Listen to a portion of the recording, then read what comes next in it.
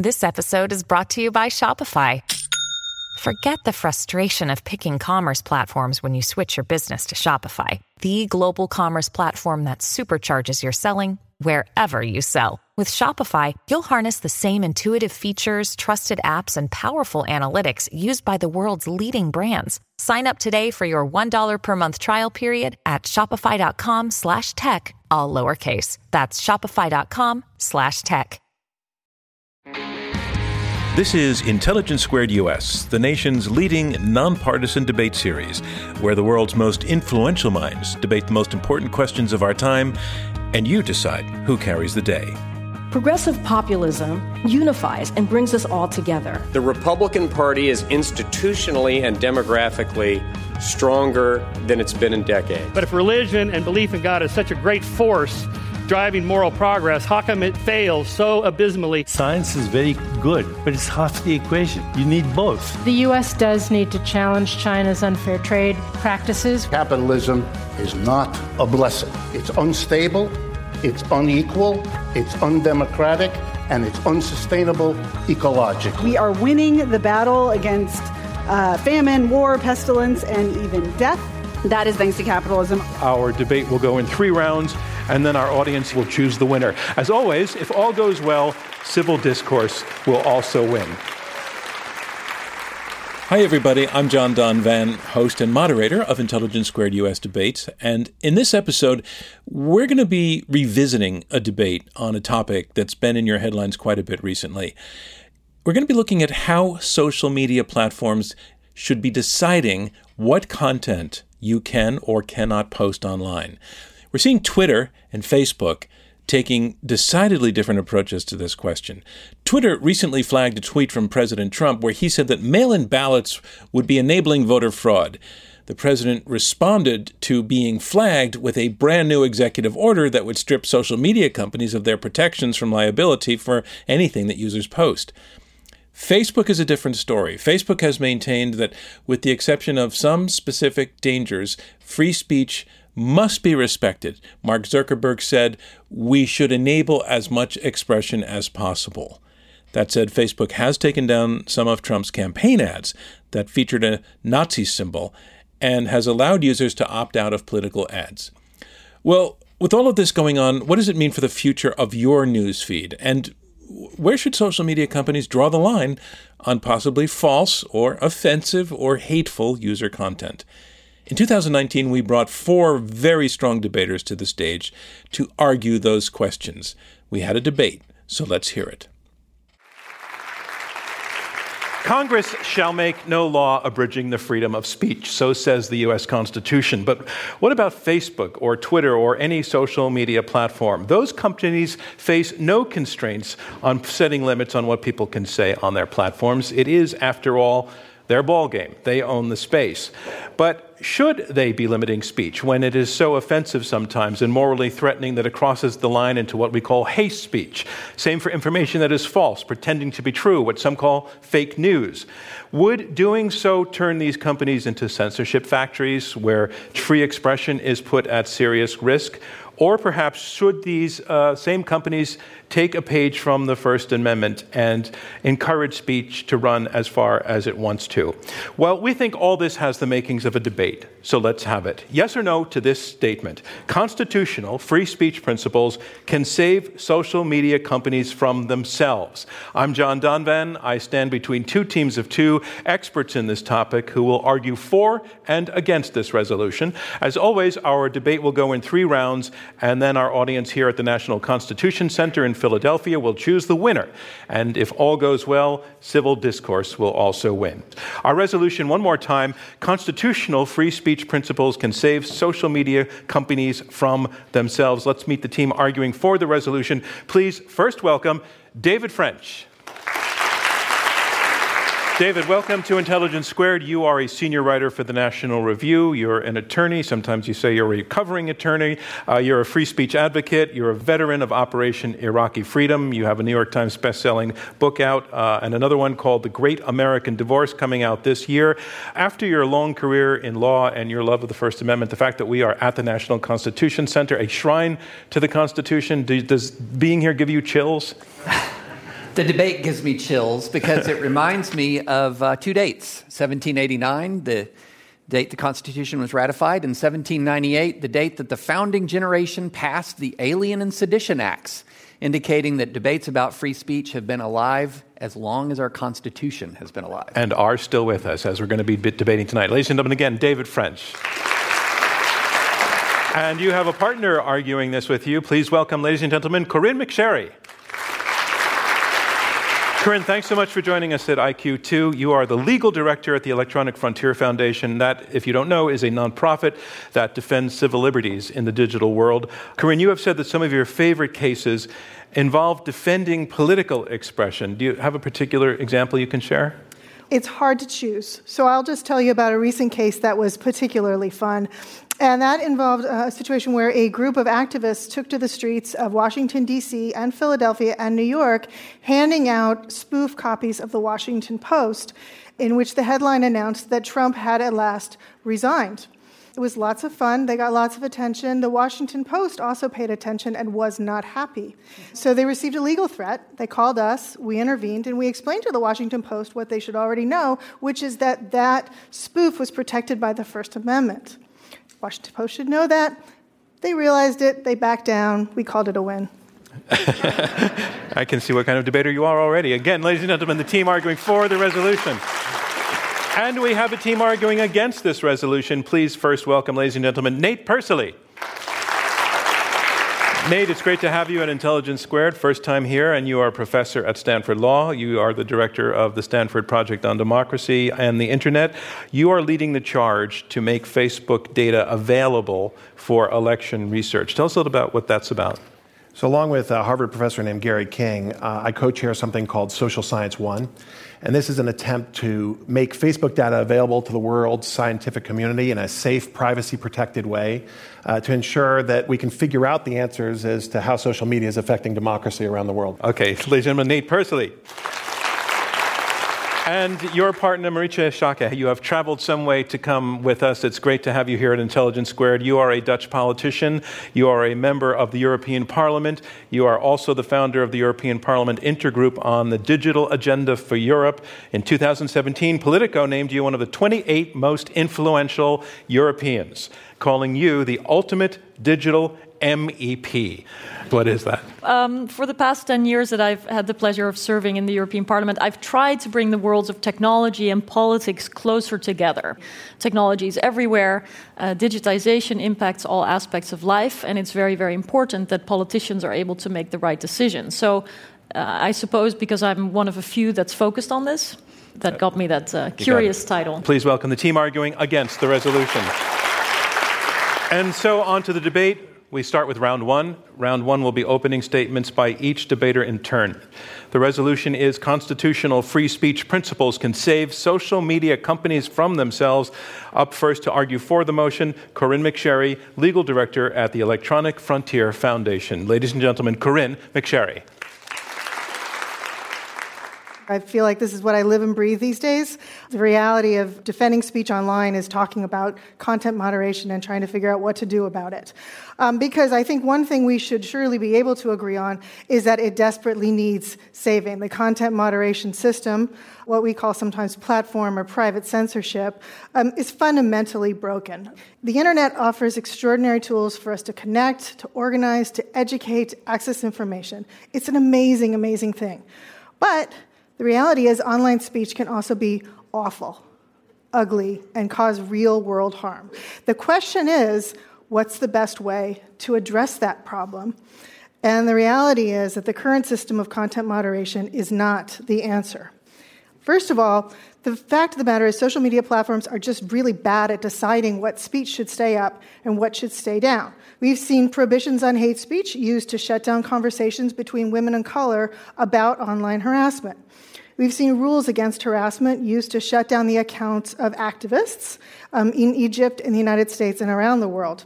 We've seen a ban on nudity to be used to take down classic artworks, including the Philadelphia Museum of Art had its account flagged because it posted a so-called suggestive painting of a woman eating an ice cream cone. That was taken down by Facebook.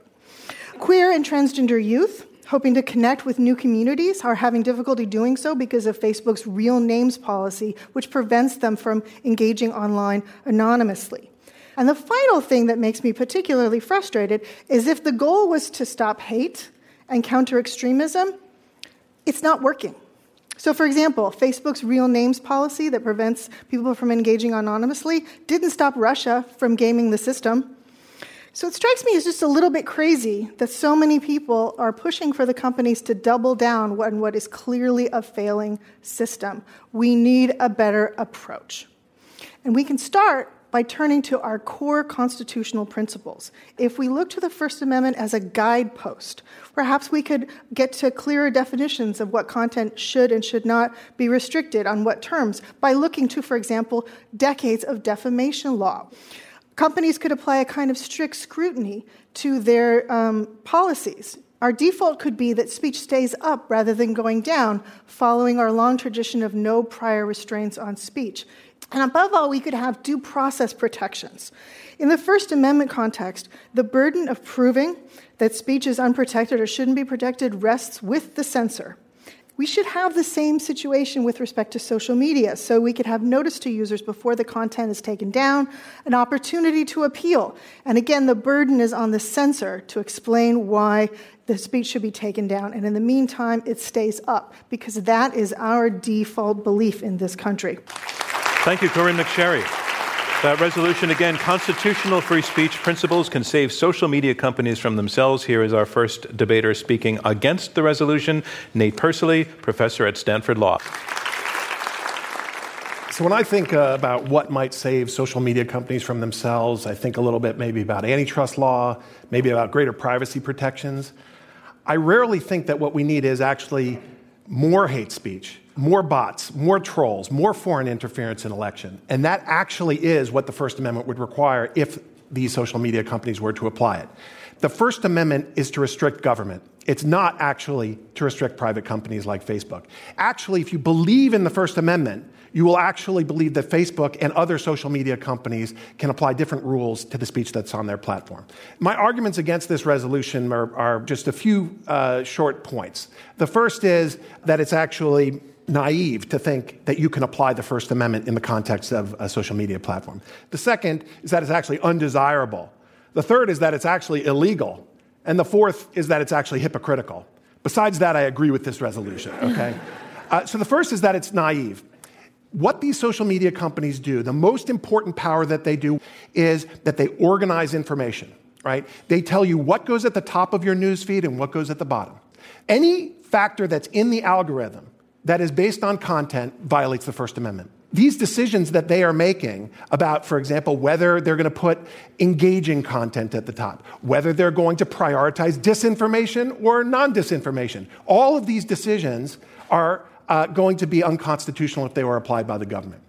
The second argument is that it's actually undesirable. So, as Corinne mentioned, yes, there's the possibility that then you would end up having more nudity in your newsfeed. It's much more than that. Virtually all pornography is protected by the First Amendment, right? Because Facebook's not going to know it when it sees it. And so do they actually have an obligation? Does Instagram, which has 13-year-olds on its platform, have an obligation to respect the same constitutional restrictions on pornography that the government does? Similarly, I have a real problem with federal or state or even university banned hate speech laws. I think they're overbroad. But does Facebook actually have to decide that just because Nazis are allowed to march in Skokie, that they can march across your newsfeed? The third point is that it's actually illegal for Facebook to do this. We tend to look at Facebook through the American lens here, right? That we think that, how could anybody be against applying American constitutional principles, right, to American audiences? The truth is, Facebook is an international platform. And so while Holocaust denial is perfectly protected under the U.S. Constitution, right, and you can say all kinds of things, you know what? Germany might have a different view on this. And for an American multinational corporation to then decide that there is one standard, a U.S. constitutional standard that then is going to apply around the world, is a real problem. The last point is that it's actually hypocritical. Because if you believe in the First Amendment, you actually believe that different social media companies can come up with different rules as to what kind of content should appear on their platform. If you want anarchy, if you want all of the potential hate speech, pornography, and the like, there's plenty of places on the internet for you. But also, if you're a social media company that's a little bit worried about what might happen to the community under those circumstances, that maybe it would have an effect, whether it's on elections or whether it's on the users themselves, that then you can make the decision that, you know what, there are going to be some rules that we don't apply to government, but would be particularly fitted in this case.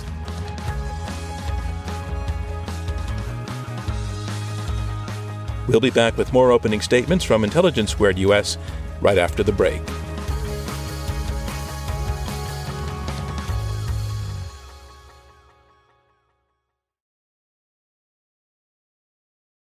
For more than a decade now, I have been your host and moderator. I have stood on stage between two teams of two and in front of a live audience, ready to hear new ideas and consider arguments on their merits, while you, our audience, have always been a critical and irreplaceable part of what we do as an organization. This spring, everything changed. Live events became impossible.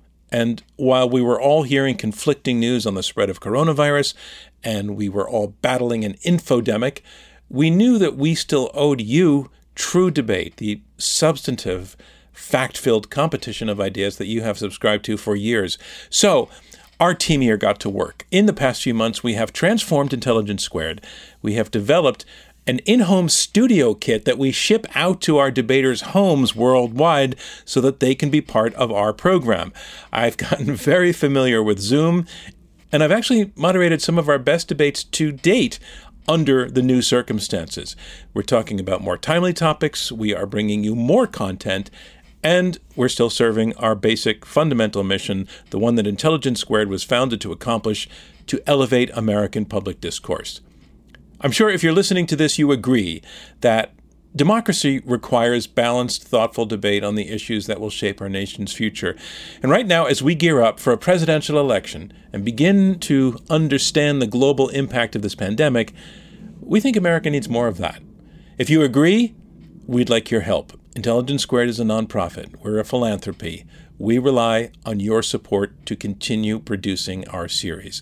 So if you want to help make sure that we continue producing the debates you want to hear, and to offer them to millions of Americans on public radio and by podcast, I hope you will make a donation to support this program. You can donate online at iq2us.org or by clicking the link in the show notes. No contribution is too small. We don't believe in too small. So thank you, as always, for being a part of this community. And now, back to the debate.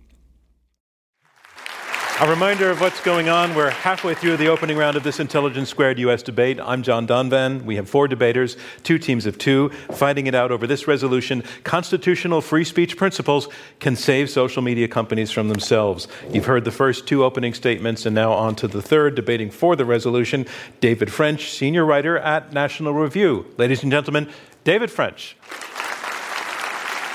If there's one thing that we know, over 200 plus years of attempted censorship in the United States of America, is that censors constantly, consistently mess things up, exacerbate divisions.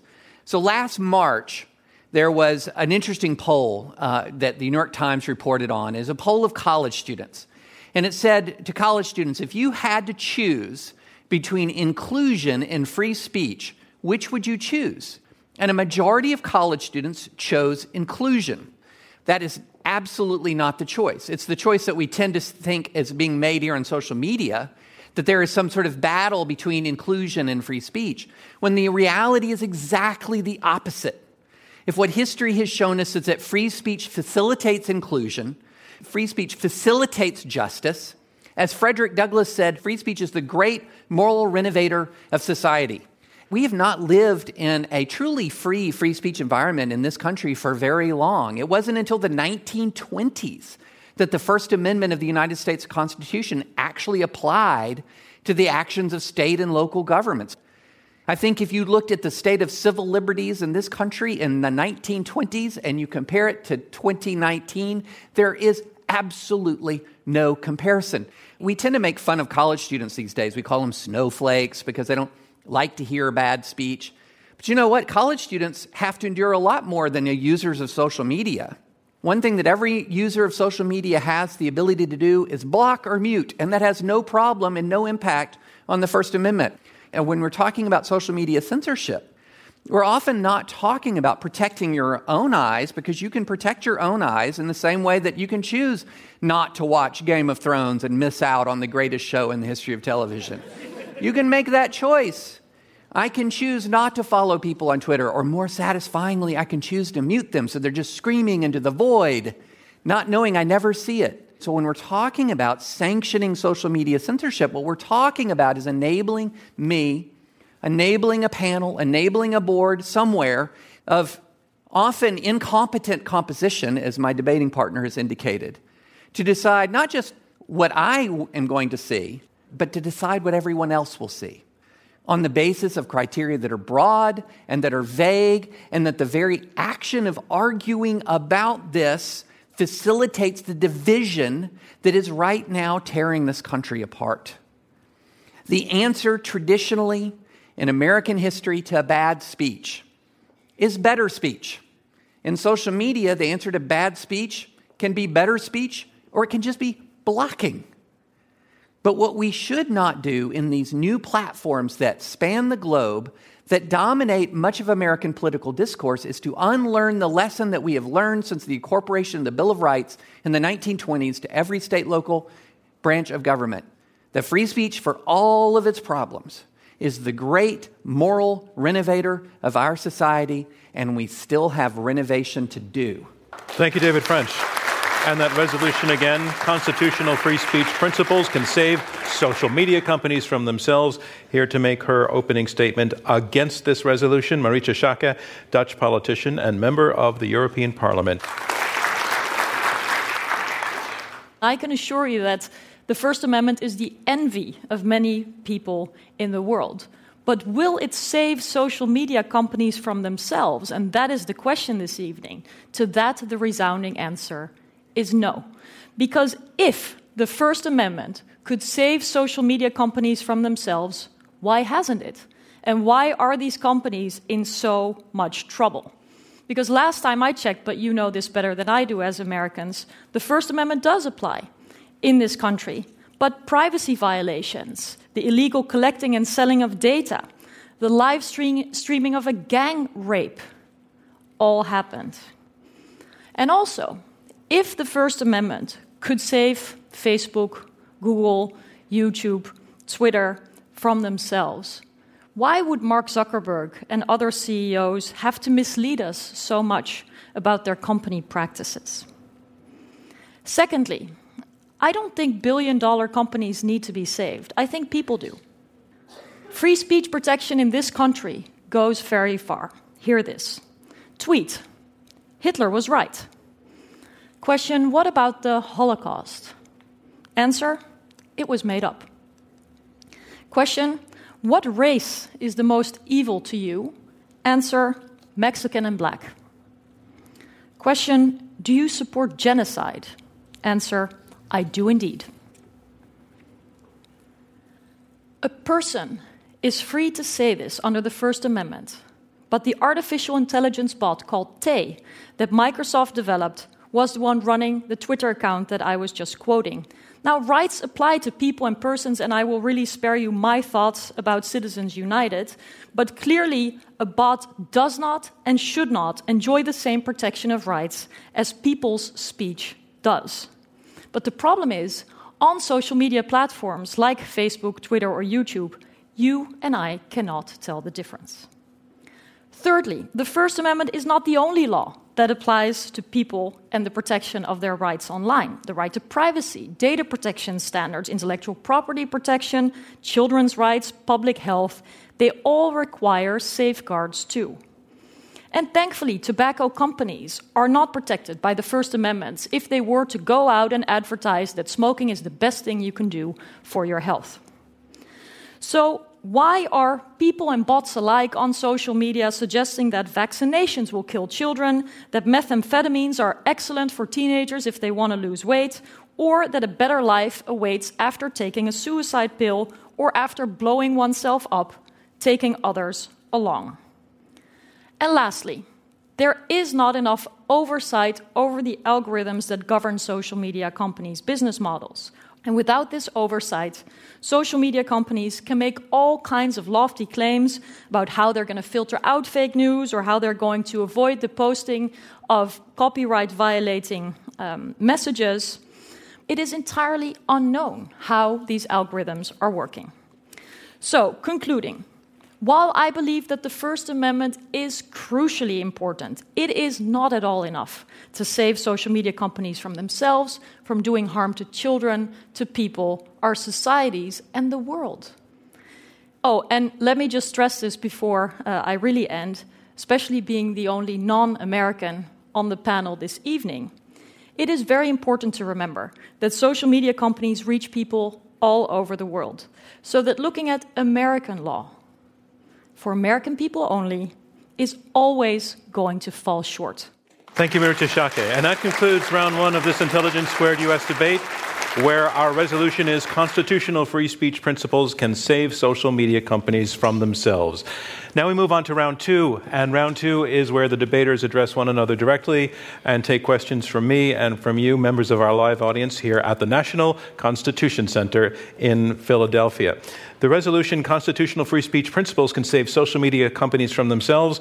The two debaters arguing against this resolution, Corinne McSherry and David French, are making the assertion that at present the system being used by these companies is fundamentally broken.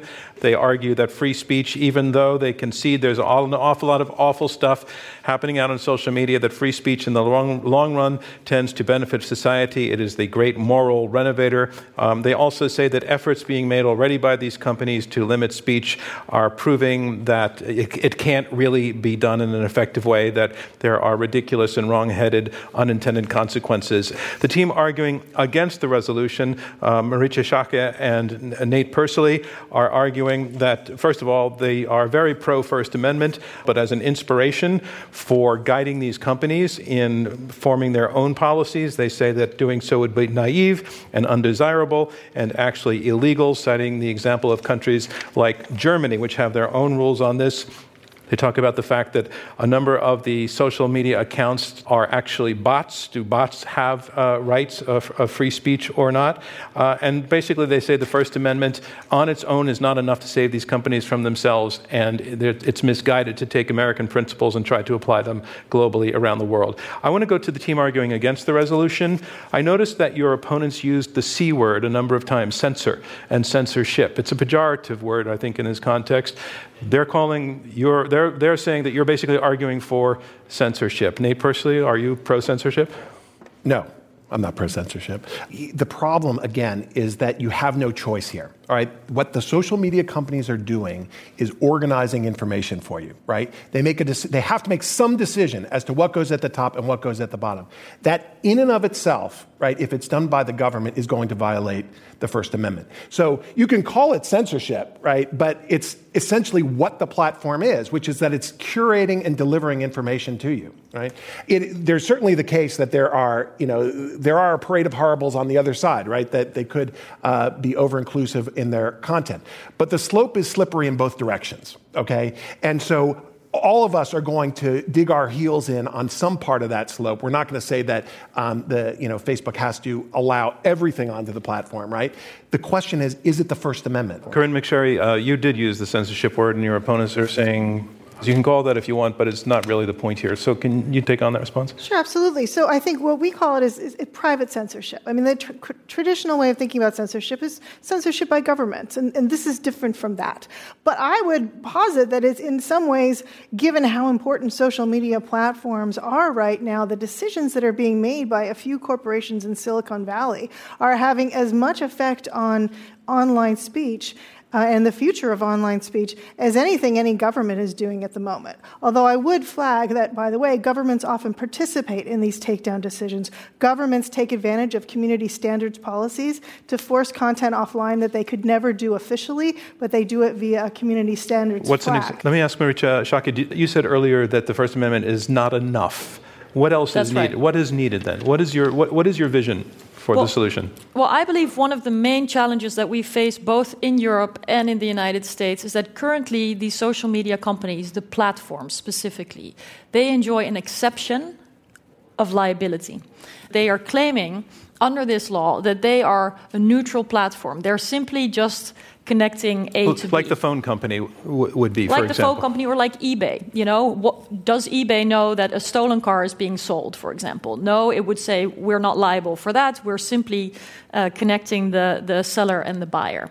So this exemption has gone, I think, very, very far. And it is at friction with all kinds of business decisions, the ranking that Professor Persili talked about, but also the takedowns that these companies do. So it is way too narrow to look at the problem that social media companies present only through the First Amendment lens. So let me lodge a really strong objection to the characterization of the world that the First Amendment creates, okay? I feel like we're creating a bit of a straw man that says the First Amendment world is anything goes at any time, no matter how awful and horrible.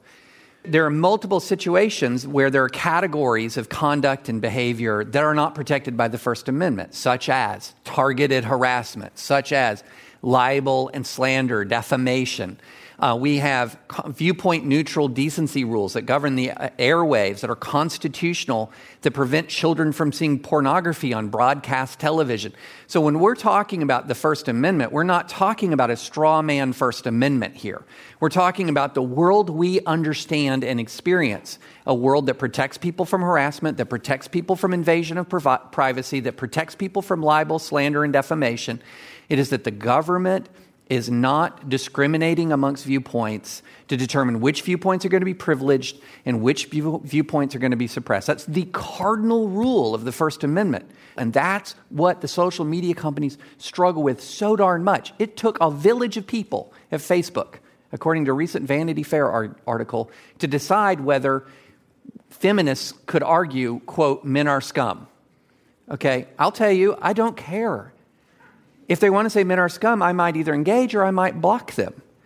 But the idea that we're going to trust to Silicon Valley executives the determination of how feminists make their case is, I believe, that is what is repugnant to the First Amendment. Men are scum. I wonder if we're going to debate that at some point down the road. I hope not. Nate Persili, I want to pick up from the point that your opponent just made. Sorry?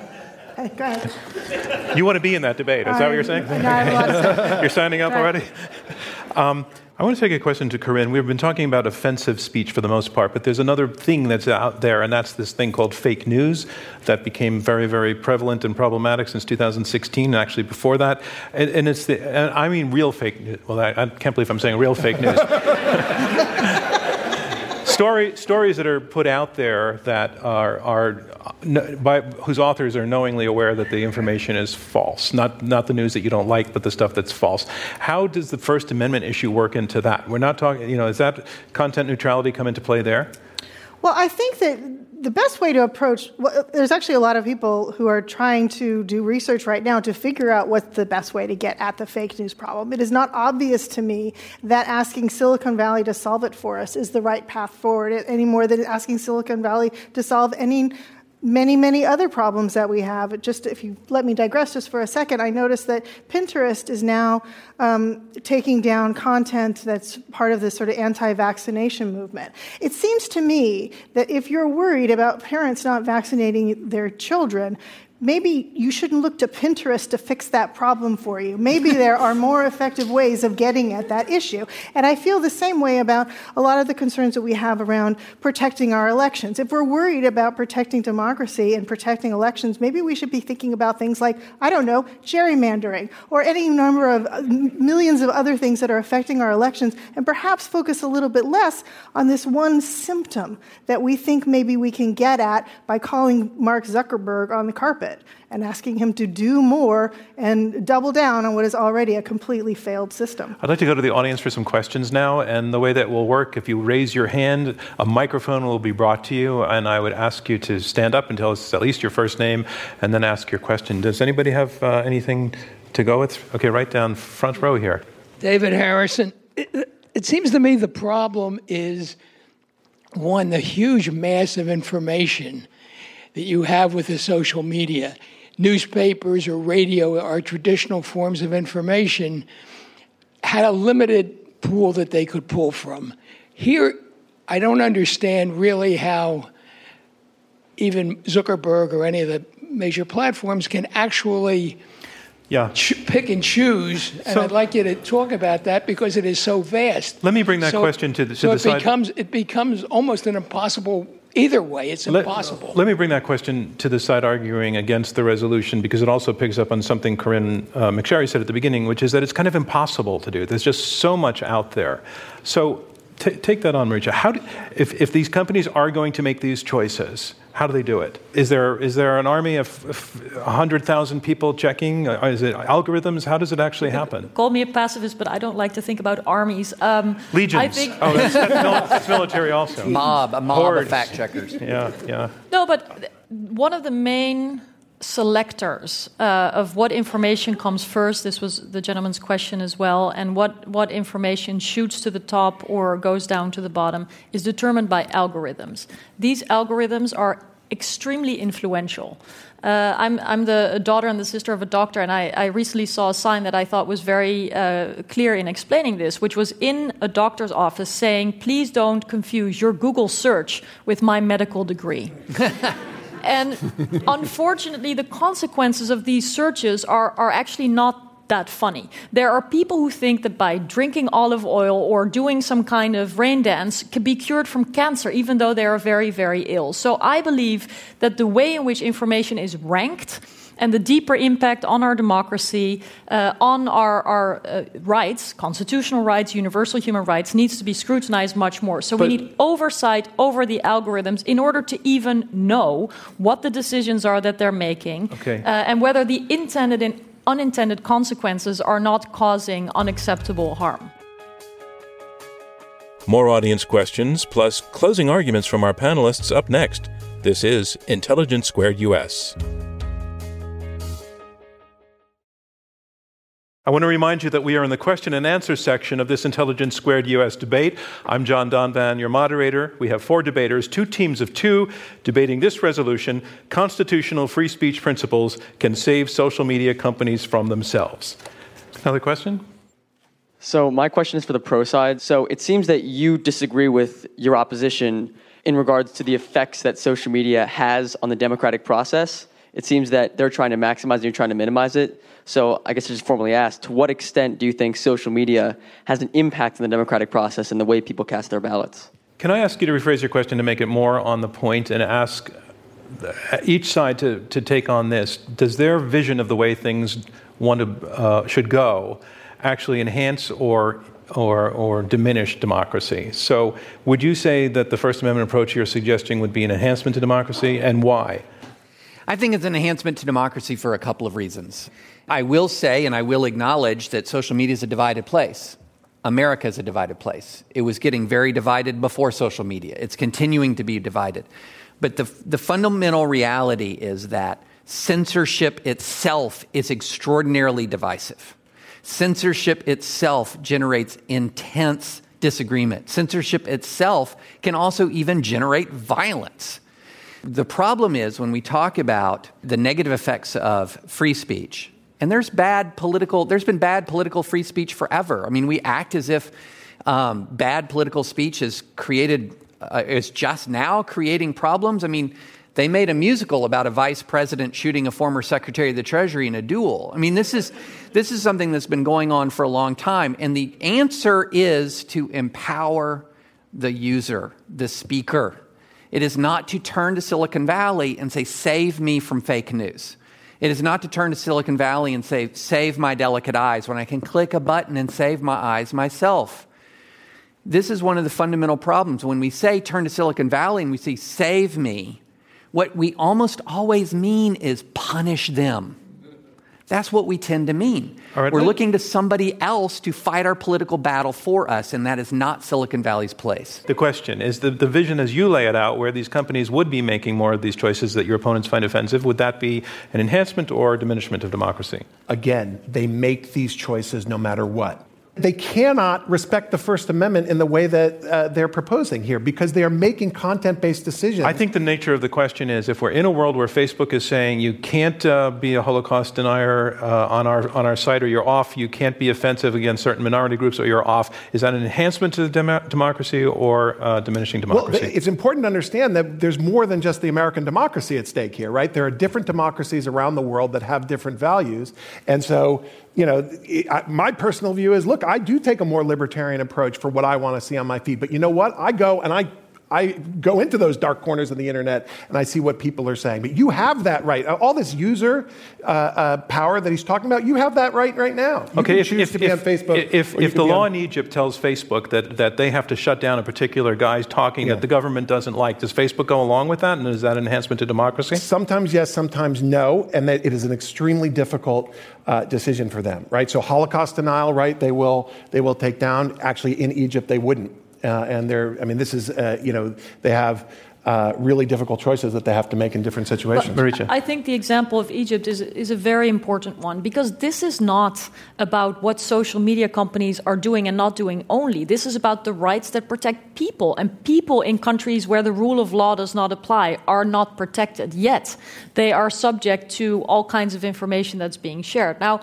I believe very much that sharing more information and having more freedoms is good for democracy, but we should not confuse those rights with the behavior of those companies. And I feel like that is not clear enough in the arguments that the other team are making. I would like to see how social media companies are then actually applying the First Amendment besides the point that people might be empowered, because I personally don't think we can put all the responsibility to understand the terms of use of all these tech platforms that would take hours, if not days, to read for non-lawyers, 16-year-old children, my 80-year-old neighbor alike. I mean, do you understand what you're saying yes to? So the fact that your opponents are arguing that in certain countries what you're talking about just can't fly because they have different tolerance for free speech. What do you do about that? Well, look, the default position of an American company, a social media platform that is seeking and its founding purpose of these companies are to provide platforms for people's expression. I mean, like that. This is part of the founding purpose of many of these organizations. That should be their default position. Now, if a law in another country is prohibiting them from following this platform, then they have a choice to make. Do they comply with the law or do they pull out from that country? And we're casting a lot of these laws, guys, as if these laws are all the laws out there are laws against Holocaust denial. No. If you're operating in China, if you're operating in many other countries, the laws are suppressing dissent in a truly authoritarian and brutal way. And so some of these companies need to make hard choices and say, that's just, the buck is not compatible with the purpose of this platform, and pull out. And so that we are continually casting censorship. I feel like my worthy opponents here are casting censorship as this beneficially and well-intentioned move. Internationally, censorship is not the same thing as like a bunch of administrators at Brown or Dartmouth trying to figure out a way to make their universities more welcoming. Internationally, censorship is more often than not a bunch of authoritarian thugs trying to make sure that they retain a decades or generations-long hold on power. So let's not sugarcoat what this is here. And I believe Silicon Valley, if it is going to advocate and if it's going to be a part of trying to foster and cultivate a healthy democracy, needs to think long and hard before it's going to operate in some of these countries. I'm going to take one more question. Thank you. Something struck me that one of the speakers just said, and that was the purpose of the existence of these companies. Is to sell ads. I heard that too. These companies are not there to spread democracy. They're not there to spread truth. They're not there to spread justice. And they're not there just for people posting selfies. Would you not agree? The purpose of these companies is to collect data on users, to sell advertising, to sell products, and to take that data and sell it other places. Have these companies not made that clear? They are not news organizations. I'm going to break in to relate the question to our resolution, which is this guy's saying baloney when you say these companies are there in any way to advance democracy and free speech and interconnectedness. They are there to make money. So I want to speak directly to that point because I think that speaks to the irony of this whole proposition. Let's take it as a given that we don't trust Facebook or any of these other companies very much, right? Maybe about as far as we can throw them. Why? Why in the world, then, do we nonetheless trust them to make good content moderation decisions? 10-second response from the other side. Should we trust these companies to do it? Sounds like you don't necessarily think so. We're here to bury Facebook, not to praise it. You don't have to. I have to say that concludes round 2 of this Intelligence Squared U.S. debate, where our resolution is constitutional free speech principles can save social media companies from themselves. Now we move on to round 3, and round 3 will be brief closing statements from each debater in turn. Once again, the resolution, constitutional free speech principles can save social media companies from themselves. Making her closing statement in support of the motion, here is Corinne McSherry, legal director at the Electronic Frontier Foundation. My job at the Electronic Frontier Foundation is to fight for your digital rights. And there's a reason I do that job, and that's because I'm still a little bit of an idealist about the internet. Now, I know that a free and open internet, well, it's never been fully free and it's never been fully open. And so that's an ongoing project. But still, the internet represents an extraordinary, extraordinary idea that anyone with a computing device can connect to anyone else around the world, to speak, to be heard, and to learn. Private censorship is fundamentally incompatible with that idea. But if the social media platforms are going to insist on putting themselves in the role of judge and jury, drawing lines between what speech is okay and what speech is not, then it seems to me that at the very least they could be looking to the work of judges who have struggled for years to figure out exactly, to draw those lines for themselves and for the nation. Again, what we're saying here is they should look to First Amendment principles to guide their conduct. My opponents had said, I wish that they would apply the First Amendment. They never have. Well, exactly, maybe they should start. Thank you, Corinne McSherry. And that motion again, constitutional free speech principles can save social media companies from themselves. Here making his closing against the resolution, Nate Persily, professor at Stanford Law. So an old law professor once said that when the facts are on your side, you pound the facts. When the law is on your side, you pound the law. When neither is on your side, you pound the table, right? I kind of think that our opponents are pounding the table here a little bit, right? To bring up the specter of China, to bring up the specter of these censors as if that is what we are arguing for is really misrepresenting the argument, okay? The facts and the law are on our side. So if you look at the facts of what is happening out there, the internet is this incredible, liberating technology that allows people to talk to anyone around the world, right? It also has these deep, dark spaces. You can choose what space you want to be in. The question is, should these companies be serving up this kind of information to you at the top of your news feed, at the top of your Twitter feed, and the like? Now, again, you can choose to go into Gab. You can choose to go into Twitter. David French is wrong that each one of these platforms has said what they're about is providing free speech opportunities for every person around the world and the like. That actually is Twitter's principled position, that they are trying to allow individuals to broadcast everywhere around the world. Facebook actually has a different mission. So does Google, right? These companies, they decide, you know what, we're going to build transnational safe communities and the like.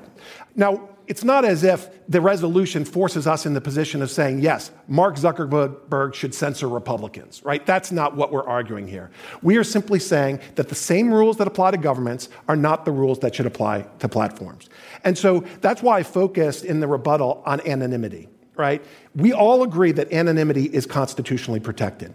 But if you are going to get at any of the problems that we all agree are happening online, whether it's foreign election interference, hate speech, bots that are essentially polluting the marketplace of ideas, you cannot respect the constitutional right of anonymity in online conversations.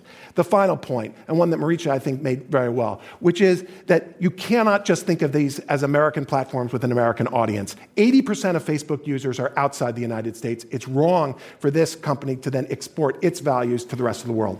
Thank you, Nate Persily. Resolution one more time. Constitutional free speech principles can save social media companies from themselves. Making his closing for the resolution, David French, senior writer at National Review. So let's be really clear here. My worthy opponent said he came to bury these companies, not to praise them. It is a very odd method of burying them to grant them greater power over your speech. We're talking about companies that in many ways have demonstrated their untrustworthiness, not just with your privacy, but with your voice. If you vote no on this resolution, you're voting yes to a committee somewhere. No, that's best case. Real world, you're voting yes to a person who's in a cubicle somewhere halfway across the country, looking at pictures and deciding with a click of a mouse, yes, no, after a PowerPoint training and community standards, who's maybe seen enough weird stuff that they're now a flat earther. That was actually a report recently. Some of these content moderators are now flat earthers and 9/11 truthers, and they're deciding whether you get to speak. No. The bottom line is, the person who decides whether you speak or not should be you. You have the power to see what you want to see on social media. You should also have the power to say what you want to say on social media. And if you don't like what's out there, the answer is to mute. The answer is to block. Or, God forbid, shut down the app or put down the phone. Now, I can't do that as a journalist. I'm just hopelessly addicted. But that is something that you have in your power. The last thing that you should do when troubled by speech is to turn to Silicon Valley and say, help me, Mark Zuckerberg. You're our only hope. And that's why you should vote for viewpoint neutrality and say yes to this motion. Thank you, David French. The resolution, again, constitutional free speech principles can save social media companies from themselves. Our final speaker will be speaking against the resolution, Marietje Schaake, Dutch politician and member of the European Parliament. So I think from everything we've heard from both sides, it is safe to conclude that technology is not neutral, and that no one wants censorship, at least not here in either one of the teams, or that a minister of truth, so to say, would be a very bad idea. So then why would we effectively accept that someone like Mark Zuckerberg, but the other CEOs of the other social media companies, are in a position of power to operate with their business models like ministers of truth? And this is far beyond free speech and the First Amendment. We're talking about the collection of data, the selling of data, the micro-targeting of people with ads to categories such as fans or interested in Joseph Goebbels, or having searched for information about depression and suicide.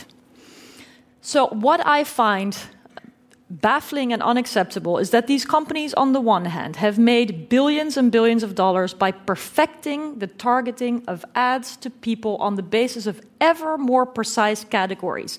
And yet they claim, how can we be part of preventing conspiracies and all kinds of lies that jeopardize the public health, for example, to go from spreading around, or child pornography for that matter? The reason why they do not want to engage in this is that it would make them liable. And if they would be liable, their entire business would be over. And the idea that it should be all the responsibility of the individual, anyone from you all to decide what you want to see, what you want to engage in, what you don't want to engage in, to what we heard, it's the responsibility of a Syrian journalist to want to engage or not. I believe that people are not informed enough currently to know what they're saying yes to. And in fact, these companies have violated agreements by selling and collecting data invisibly all the time. So I think it is safe to say that people don't know enough to make informed decisions, that this is not only about free speech and the First Amendment, but about much more, and that certainly we can conclude that the First Amendment cannot save social media companies from themselves. So I urge you to vote against the motion. Thank you, Marietje Schaake. And that concludes our closing statements and round three of this Intelligence Squared U.S. debate. And now it's time to learn which side our audience here in Philadelphia feels has been most persuasive. So the resolution, constitutional free speech principles can save social media companies from themselves. We had you vote twice. In the first vote, 38% of you agreed with this resolution, 27% disagreed, 35% were undecided. Those are the first results. Remember, again, it's the difference between the first vote and the second vote that determines our winner. In the second vote, the team arguing for the resolution, constitutional free speech principles can save social media companies from themselves. Their first vote was 38%. Their second vote, 36%. They lost 2 percentage points. The team arguing against the resolution, their first vote was 27%. Their second vote was 59%. They pulled up 32 percentage points. That makes them the winners. The team arguing against the resolution, constitutional free speech principles can save social media companies from themselves. Our winners. Congratulations to them. Thank you from me, John Donvan, and Intelligence Squared US. We'll see you next time. This Intelligence Squared US debate was recorded live at the National Constitution Center in Philadelphia.